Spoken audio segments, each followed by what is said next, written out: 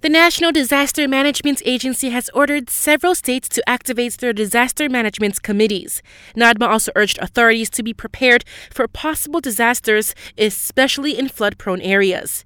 This following Met Malaysia's alert-level continuous rain warning for Rompin Pahang and parts of Johor until tomorrow. The department has also forecast continuous rain for Kelantan, Terengganu, and several areas in Pahang until Christmas Day.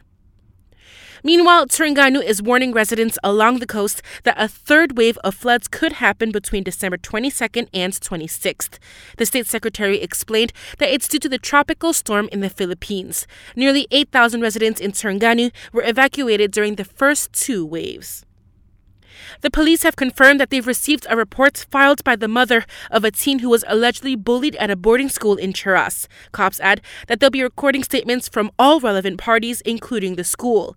Earlier this month, the 14-year-old victim allegedly ran away from school and was found in a weak state at a bus stop, following which the Education Ministry assured that it'll look into the allegations of bullying. 31 police officers were fired from January to November this year for various offenses. The KL police chief says this is a decrease compared to the same period last year when over 40 individuals were dismissed.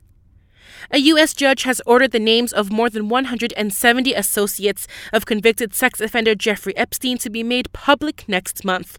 Those on the list have until January 1st to appeal and have their name removed. And authorities in China are wrapping up rescue operations after a 6.2 magnitude earthquake hit the country earlier this week, killing at least 130. Instead, they will now focus on treating the injured and helping those who lost their homes.